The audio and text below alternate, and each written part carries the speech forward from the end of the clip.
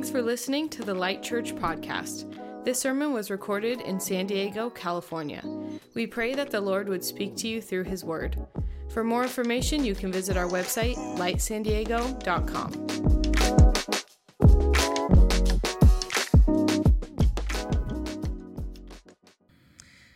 In 1875, the English poet William Henley penned these famous words: "I am the master of my fate.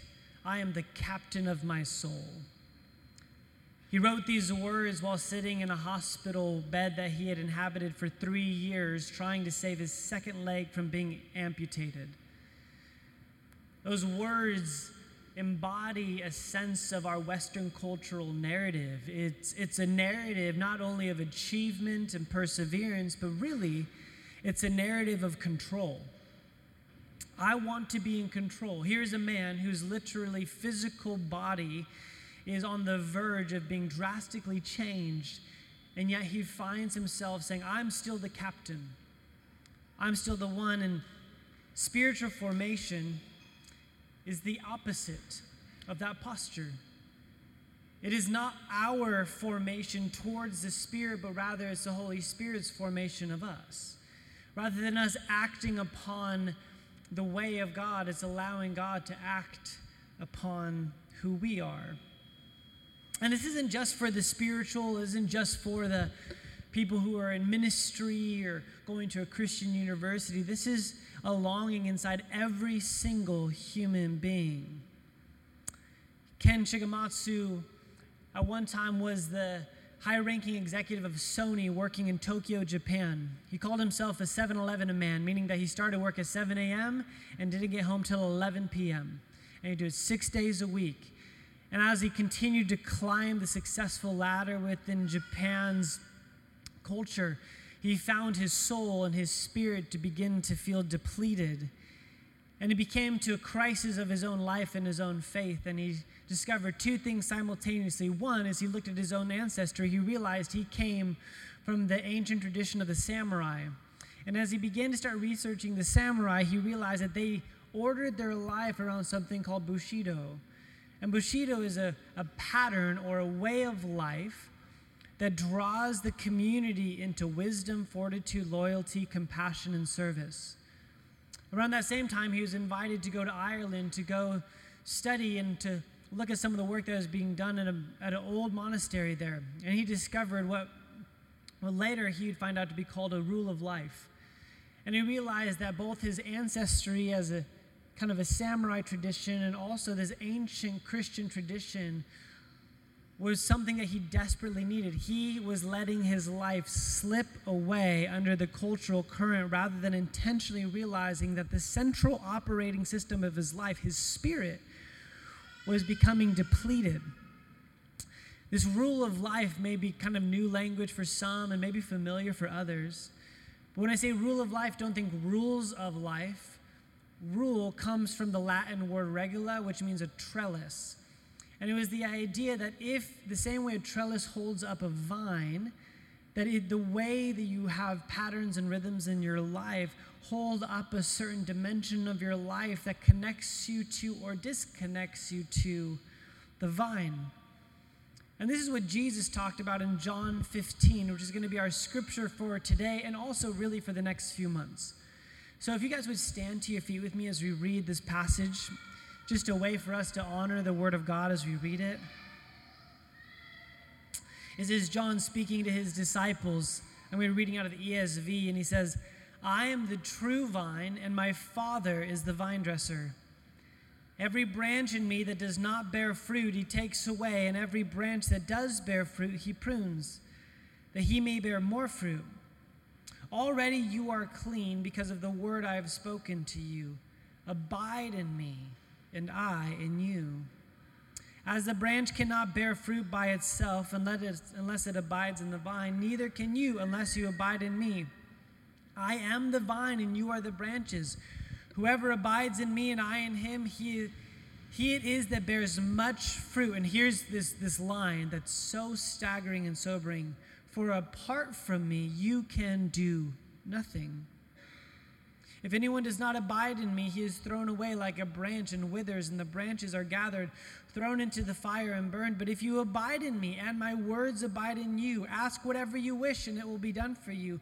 By this my Father is glorified, that you bear much fruit, so prove to be my disciples. As the Father has loved me, so have I loved you. Abide in my love. If you keep my commandments, you will abide in my love, just as I have kept my Father's commandments and abide in his love. These things I have spoken to you, that my joy may be in you and that your joy may be full. This is my commandment, that you love one another as I have loved you. This is the word of the Lord. You may be seated.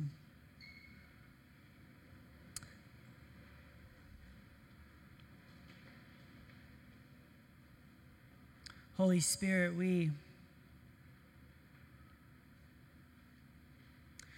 pause to let these words wash over us.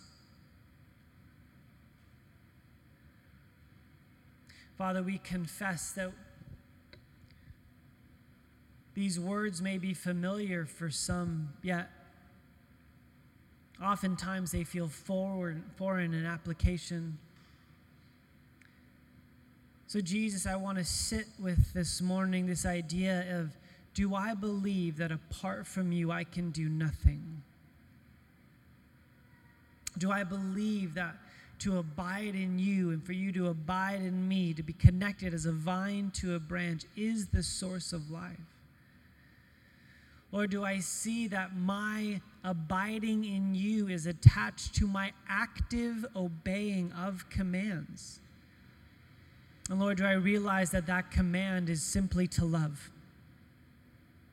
So Lord, I pray that as a church, you would teach us what it means to abide in your love, to love our neighbor the way you have loved us, to stay connected to the vine. In Jesus' name we pray. Amen. Amen.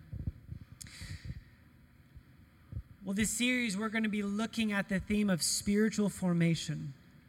I'm going to borrow a definition from Robert Mulholland, who has written a couple of books. One of them is probably my favorite on the subject, called Invitation to a Journey. And this is how he defines spiritual formation: the process of being formed into the image of Christ for the sake of others.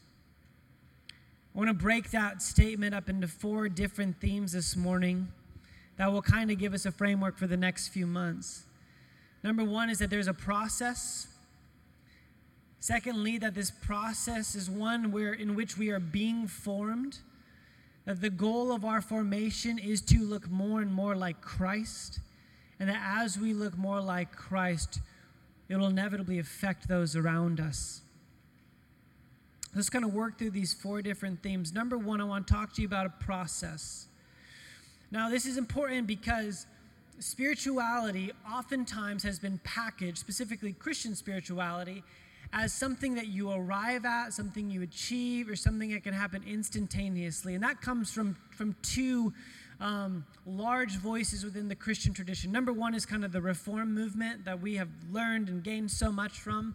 But within the Reformed movement, there's a very specific theme that is talked about a lot, and it's called total depravity, meaning there is no goodness inside of you apart from the grace of God.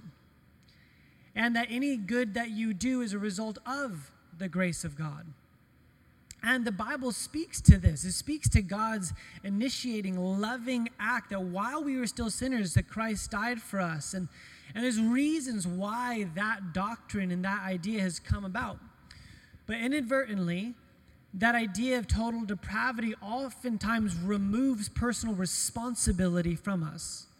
It removes this sense of action from us, that it's only God working in us, and that if there's any effort on my end, that we need to immediately bring that back to God.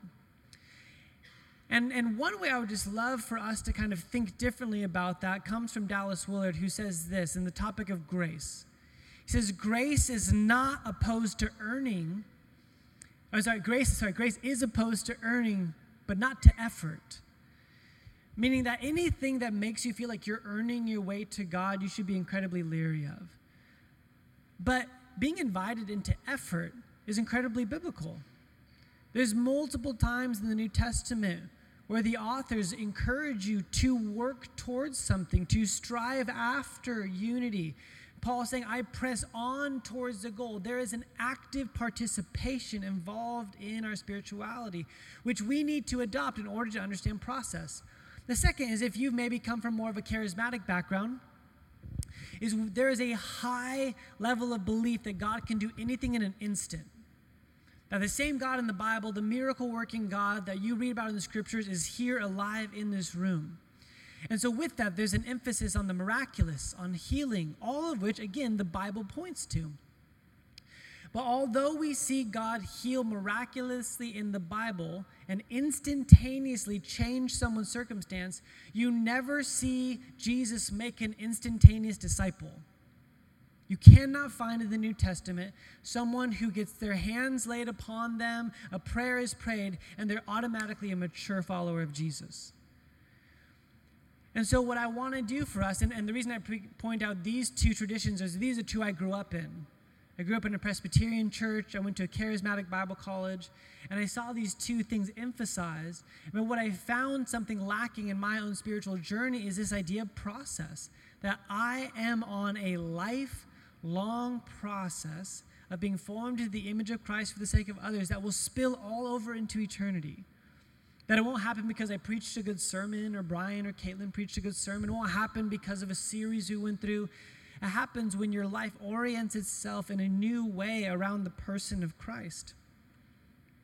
2 Corinthians 3:17 through 18. This may be the most significant verse when it comes to spiritual formation. It says this, now the Lord is the Spirit, and where the Spirit of the Lord is, there is freedom. And we all, with unveiled faces, contemplate the Lord's glory, are being transformed into his image with ever-increasing glory, which comes from the Lord who is the Spirit. There's so much in this verse that I would love to unpack, but I would encourage you, if there's one verse you'd like to memorize, meditate on this week, it would be this one. But the idea here is that when Christ came, he unveiled our faces. The veil literally was torn. Now we get to engage with, the author here says, contemplation. You're thinking deeply about the Lord's glory. And as we think deeply, our attention and our focus on God, what happens? There's a process of being transformed into his image with ever-increasing glory, meaning the more you think about and think upon who Jesus is, you are being changed. If you think about C.S. Lewis's masterpiece, Prince Caspian, there's an exchange between a young girl named Lucy and Aslan, this lion character who embodies the person of God. And in this exchange, Lucy says, Aslan, you're bigger. That is because you are older, little one, he answered. Not because you are, I am not. But every year you grow, you will find me bigger. This is what spiritual formation does. It does not bring you closer to God. God couldn't be closer to than he is right now to you. But it opens up you and your awareness, your receptivity to the person of God in your life. And there's two primary ways that happens. There's active spirituality and there's passive spirituality. When I'm talking this morning, most of you are starting to think about active spirituality.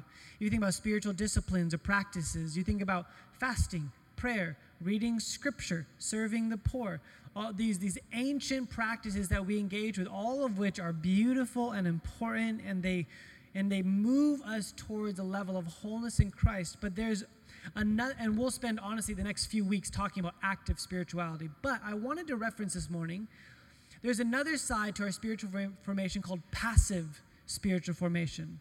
This is what is being done to you because the life you're living, the body that you inhabit, that you had no choice in.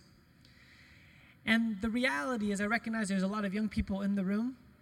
The older you get, the more you are aware of passive spiritual formation because life confronts you with things that remove your sense of control. It happens in your physical body, it happens in your relationships, it happens in your finances. And you continue to face with what do I do? What is God doing in my spirit in the midst of this moment? Think about Jesus' reinstatement of the apostle Peter after he denied him. And at the end of this conversation, he says, Jesus said, "Feed my sheep. Very truly, I tell you, when you were younger, you dressed yourself and went where you wanted. But when you are old, you will stretch out your hands and someone else will dress you and lead you where you do not want to go." Jesus said this to indicate the kind of death by which Peter would glorify God. Then he said to him, "Follow me." That invitation, "follow me," by the way, is the invitation of spiritual formation. It is the invitation of Jesus for every single person in this room. But he points something out to Peter. He says, when you were young, you did what you wanted. There's a time coming. You will be led where you do not want to go. You will experience life where control and choices are removed from you.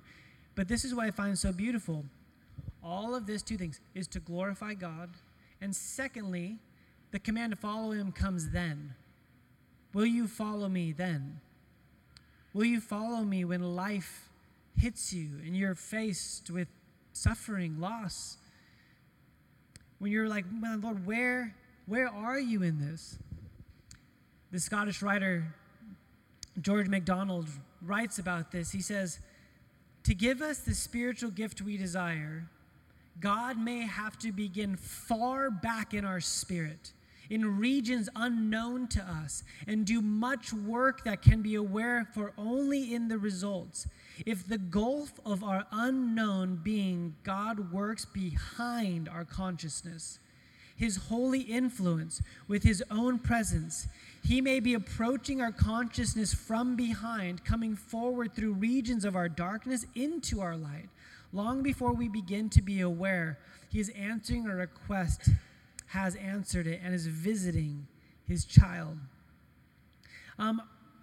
The older that I'm getting, the more I'm finding comfort in this idea that God sometimes is working in my unconscious. I love what he says. He's coming from behind. Have you ever walked through a really hard season, and at the end of it, you're like, wow, God did a lot in me. But in the moment, you're just asking the question, where is God? But God is working. Oftentimes, he's working, like he says, from our darkness into our light. He's doing something that can't be fathomed in the moment, but at the end, we see it. My good friend, Pat Lynch, pastors a church in San Marcos called The Movement, and he's a freak athlete. He was training and was slotted to be one of the best Ironman contenders 10 months ago.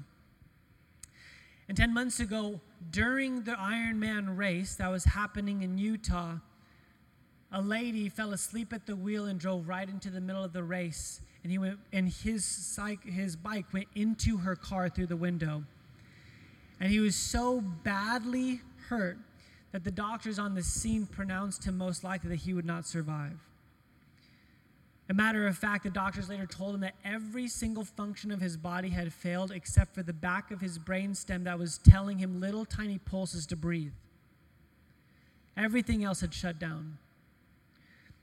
I ran into Pat last week at an ice cream shop. It's the first time I'd seen him in 10 months. Not in a triathlete's peak condition, walking with a cane.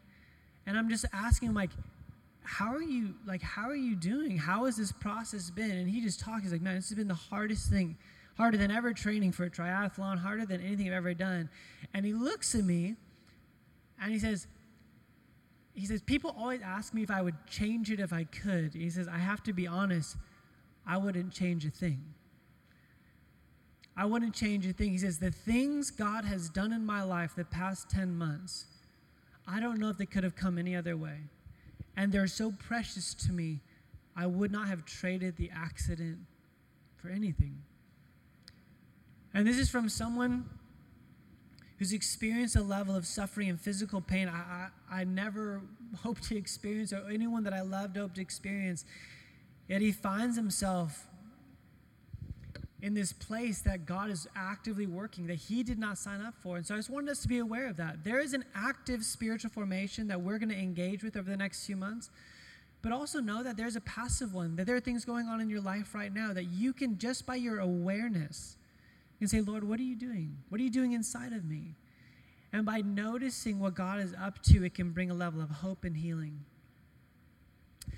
The second part of this definition is not just it's a process, but it's that you are being formed. Now, I wanted to pause right here because our idea of formation, meaning how we're changed, because by the way, we all are undergoing spiritual formation, whether you like it or not. Your spirit is being formed right now. It's being formed when you're on TikTok. It's being formed when you're at work. It's being formed when you're on a date. Your spirit is being formed all the time. But what we have bought into, largely within the Christian faith, is the lie of the Enlightenment that transformation happens only cognitively. If you change, it's through your mind. So we have a heavy emphasis on teaching, podcasts, books, because we think that, and now, bear in mind, that is definitely a part of it. But the biblical prescription for transformation is much broader and I would say deeper than only your cognitive faculties. There's something that's embodied. Think about what Jesus said, the verse we just read, abide in my love. If you keep my commandments, you will abide in my love. Meaning, there's an active, holistic participation. Matthew 7:24 says, therefore, anyone who hears these words of mine and puts them into practice is like a wise man who builds his house on the rock. Meaning, there is an embodied sense of what we need to do. And so this is what I would like to encourage us to think about. Information is great, but it is your habits, rhythms, disciplines, and practices, according to Scripture and modern research, that will change you more deeply than anything else. So what are your habits? What are your rhythms? What are the disciplines of your life producing in your life, specifically in terms of your spirit, if that this is your central operating system? Because if we're not aware of the kind of rhythms and practices we're doing, our spiritual maturity is only going to be wishful thinking. So, anyone watch the U.S. Open this week? Yesterday, Coco Gauff, unbelievable. The best tennis I've ever watched. Also, the only tennis I think I've ever watched, but still, it was phenomenal. And this week, I think unrelated, my son Augustine has gotten really into tennis. Like every day, shows up in my room with a tennis racket. Dad, can we play tennis today?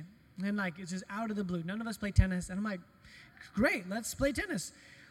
And there was one night that I had told him we'd play tennis, but things happened, and we got home right at bedtime, and I'm just like, you guys got to go to bed. You have school tomorrow. And he's just crying. He's like, Dad, you told me we would play tennis. And Jen's like, can you just take him? I'm like, fine. So we drive up to the local tennis courts, turn on the lights. It's just me and him out there. It felt like pretty epic, actually. And we're going back, and the way Augustine plays tennis, because he's only been doing it for 3 days, is if he gets it over the net, he gets a point. No matter where it is on the court, if it gets over the net. And as he's winning, because he's getting so many points, he looks at me with this kind of swagger, this kind of pride in me, and he looks at me, he's like, Dad, I'm going to be the best tennis player in the world. And fully believed it. And I was like, son, that's awesome. I love that. And then I asked him this question. I'm like, how do you think you're going to become the tennis player in the world? And listen to me, he's like, no, I am the best tennis player in the world. I said, okay, different conversation. But many of us are aware of, within the athletic world, there's a massive difference between trying and training. You could be the most naturally gifted, physiologically built person for a specific sport. But you putting on a jersey, watching a game, and just getting out there and trying will only get you so far as in terms of training. And so, what does that look like for our spirits? It's not enough just to hear a sermon. Read your Bible every once in a while. Look at the life of Jesus. I want to try it. And honestly, I think that's been one of the most discouraging things as I've pastored people in their spiritual walk, is I'm trying. But the question is, but what are you training for? What are those rhythms and habits look like? Because those drastically begin to change. Another story. My daughter Zoe just turned 15 this week. And she announces to me that morning, she's like, Dad, in 6 months I get my driver's permit. I know, pray for us on your knees if you could, just fervently. And so we've taken her to a parking lot once. And we're like, okay. And it's a strange feeling as a dad. I'm sitting in the passenger seat. She's like, okay, literally, what do I do? I'm like, okay, there's 2 pedals on the floor. One's gas, one's brake. She's like, do I use 2 feet or 1? I'm like, most people use 1. She's like, okay, P's park, D's drive. I'm like, these are windshield wipers. You don't need them. Here's a blinker if you do. And like, as I'm like talking about, and she's overwhelmed by how much she has to think about in terms of that. And the next 15 minutes were both hilarious and frightening. This weird combination of the two. But what's weird is I just drove down here, and I got to be honest, I didn't think about which pedals I was going to push once. I didn't really think about what the blinker that I was using to change lanes. As a matter of fact, I don't know about you. There's times I show up at my house, I'm like, I don't even remember driving here. I just showed up.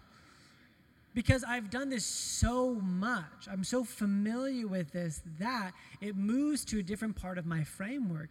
Now, unfortunately, we have created spirituality in a shallow level that everything we do that's spiritual tends to be at this, like, we have to cognitively think about it. But what would happen if we oriented our life in such a way that we begin to have disciplines and practices that become less foreign and more familiar to the point that they become life-giving and life-altering?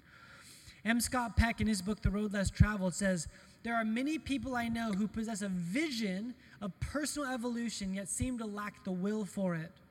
They want and believe it is possible to skip over the discipline, to find an easy shortcut to sainthood. Often they attempt to attain it by simply imitating the superficialities of saints, retiring to the desert or taking up carpentry. Some even believe that by such imitation they've really become saints and prophets and are unable to acknowledge that they are still children and face the painful fact that they must start at the beginning and go through the middle. Or Dallas Willard in his masterpiece, The Spirit of the Disciplines, in our efforts to avoid the necessary pains of discipline, we miss the easy yoke and the light burden of Jesus. Trying is not enough. And I would even say inspiration is not enough. I read this week that Johns Hopkins University did a study of people who had a cardiovascular surgery, like life-saving, life-altering heart surgery.